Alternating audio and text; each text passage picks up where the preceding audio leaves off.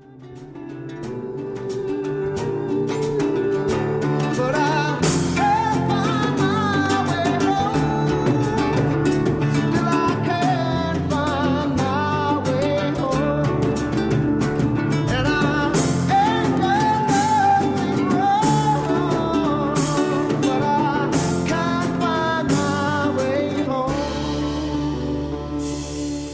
are back.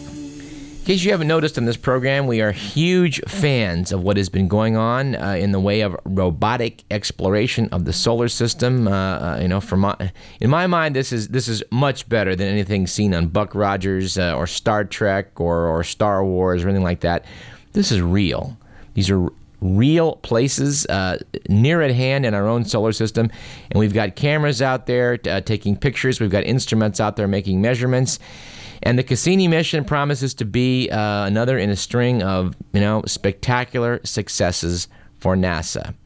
Joining us now to talk about the Cassini mission is Trina Ray, astronomer. She is one of the scientists working on the Cassini team. Welcome to Radio Parallax. Well, thanks for inviting me. Well, we're delighted to have you. We're very excited about what's happening out there at the Ringed Planet. And we're hoping you can tell us some of the exciting aspects of it. I'd be happy to. We've really had an exciting couple of weeks here. Most of us who've been on the project for quite some time, like myself, I've been on the project for over a decade.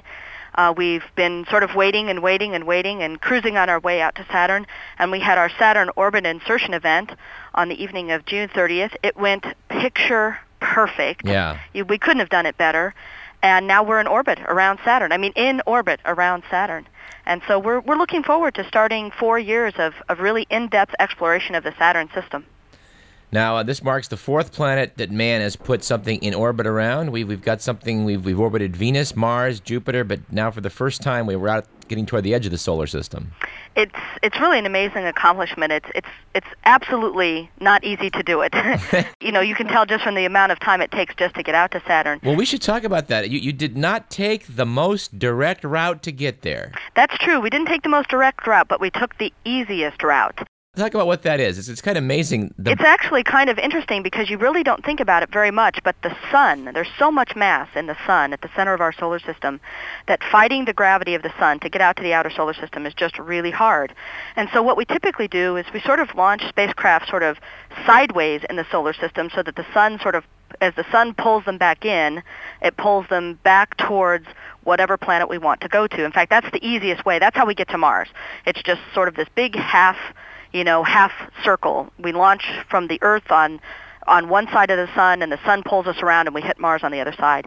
But Cassini actually couldn't do that. That would have been really, the spacecraft would have had to been a lot bigger. We would have had to have just even more weight, and it just was too hard. So what we did is we did this little sort of loop-de-loop. We looped around the inner solar system a few times, and we flew by Venus and Earth and Venus, and we got these little gravity assists that gave us just a little extra kick. As the spacecraft goes by a planet, the planet is sort of moving around in its orbit around the sun, and it just sort of drags the spacecraft along with it for a little bit and gives it this nice little kick. So we got these kicks as we went out. Every little planet we flew by helped us.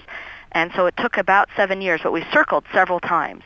But then we got out to Saturn, and we had this huge burn. We had to burn the main engines for over 96 minutes and go into to be captured by Saturn's gravity, and it was really exciting. You're going fast, you better slow down, or you're going to just go whizzing right past the Exactly. planet. We did not want a flyby mission. This mission is so terrific. We've got 12 instruments on the orbiter and 6 instruments on the probe.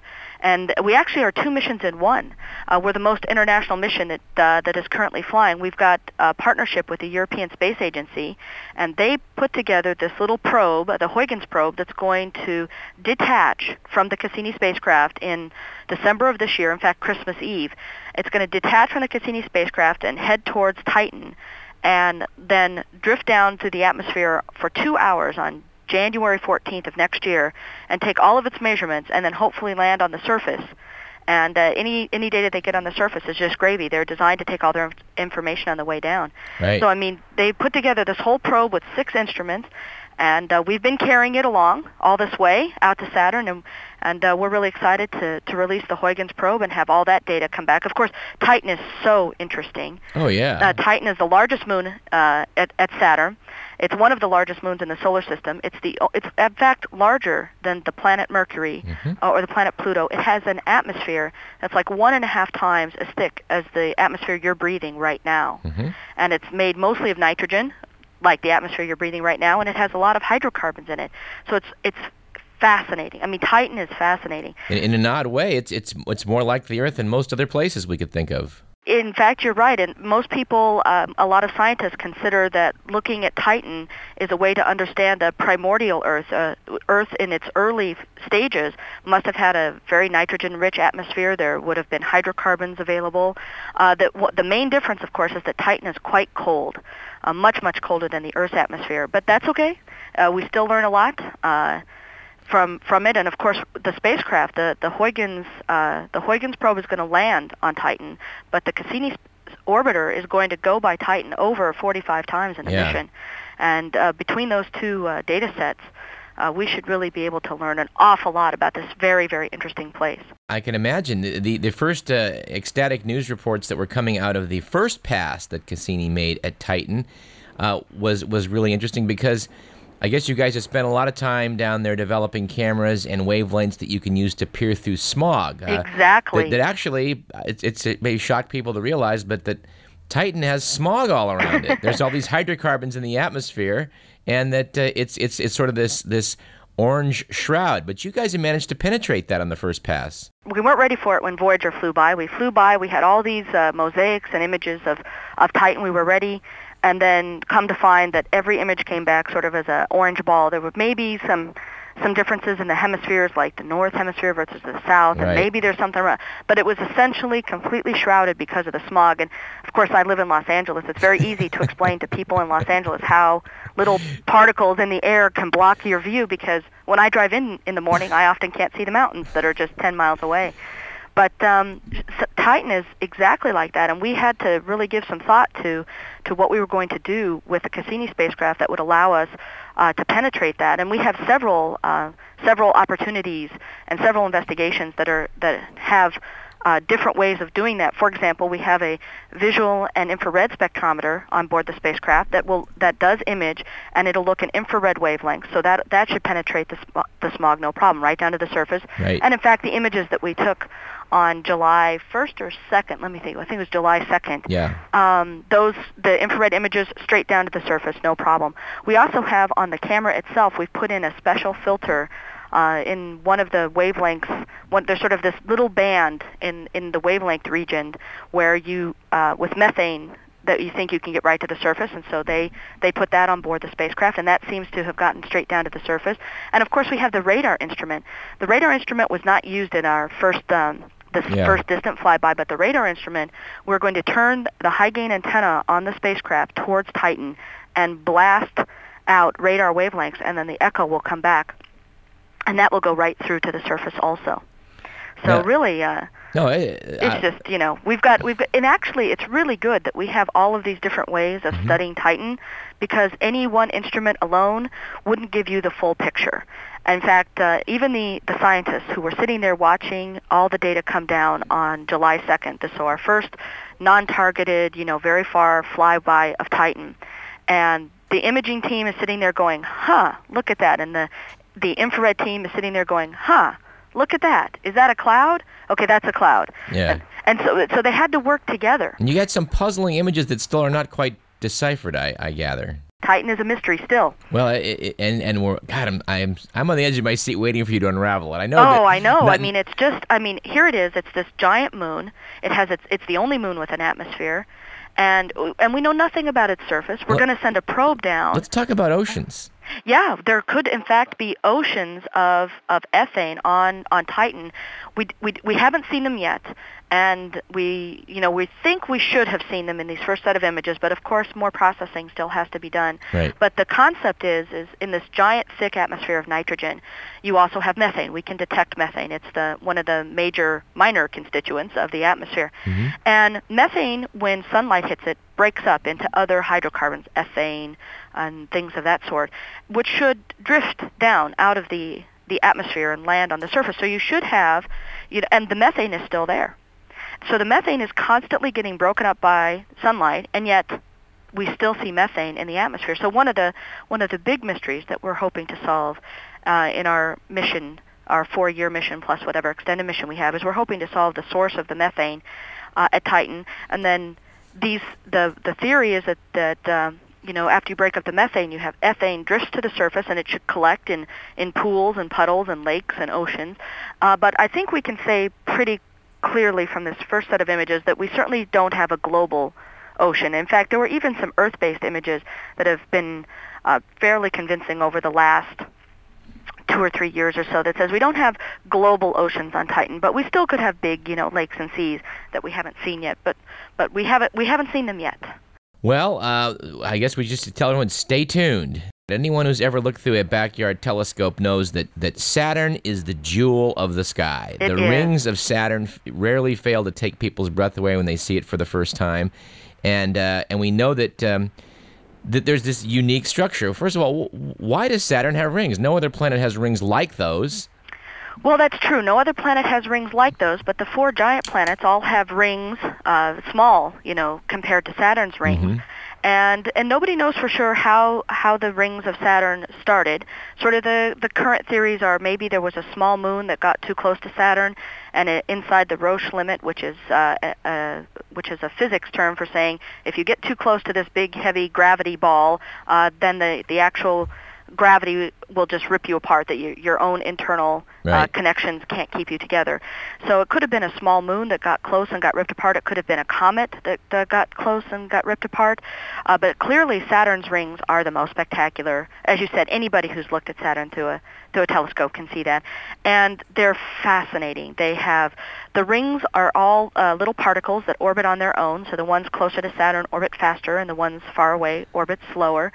They're made of mostly ice and maybe a little bit of rock, and but lots of ice, lots of water ice even, and they are like little tiny, dust particles, smoke particles, all the way up to grains of sand, and then up to big boulders and major trucks. And very bright, very white in color. The way that Saturn orbit insertion worked is we had to slow down. We had to burn the engine for 96 minutes. So we're coming up from Saturn. Imagine if, Saturn is, just sort of put it in front of you in your mind. We're coming up from below, and we cross the ring plane right outside the bright part of the rings that you see with your eye. So we had our high gain antenna pointed in the direction we were going. So if there were any particles there, it would hit the high gain antenna. So we had a high gain antenna as we went through the ring plane. Then we turned the spacecraft over and burned the engine for 96 minutes. And we were still over the rings at that point, so we just rolled the spacecraft over and just started clicking images straight down as fast as we could. And then we had to as we were coming around the other side, we had to come back down through the ring plane, so we had to point the high gain antenna in the direction that the spacecraft was moving again to protect the spacecraft. So we had the descending ring plane crossing. Then we rolled the spacecraft again and looked up at the rings and, took a whole bunch of pictures. And then we did the big downlink. And then these images started coming in. And, oh, my goodness. I mean, it's exciting. Oh, it was so exciting. They had, the people who had planned that particular activity, it was an hour and a half. And they'd spent 2 years planning an hour and a half. And we should explain too that there was a bit of a gamble in this. You guys were plunging through the rings, banking on the idea that by playing the percentages, you weren't going to crash into a boulder. We chose very wisely where we were going to plunge through the rings. We chose a place that had been penetrated 3 other times safely. We also chose a place that we had imaged as recently as February of this year to make sure nothing new had appeared there.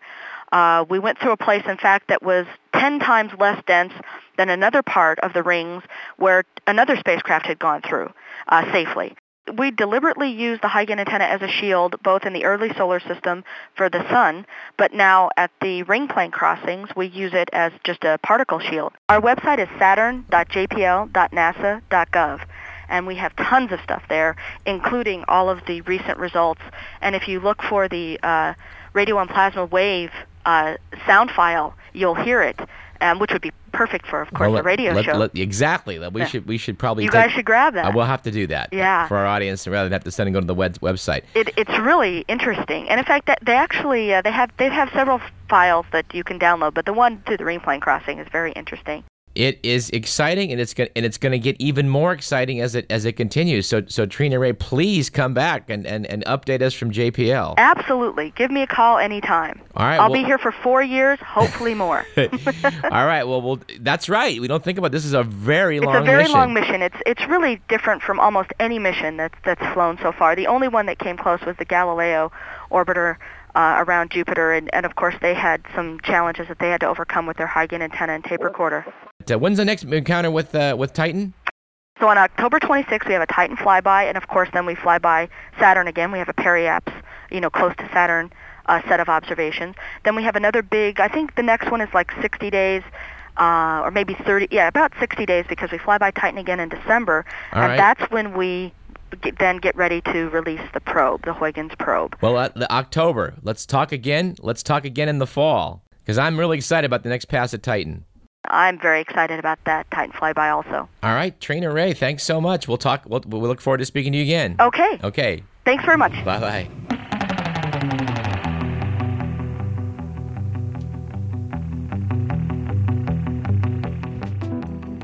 I'm Douglas Everett. This is Radio Parallax on KDVS 90.3 FM. Let's take a short break.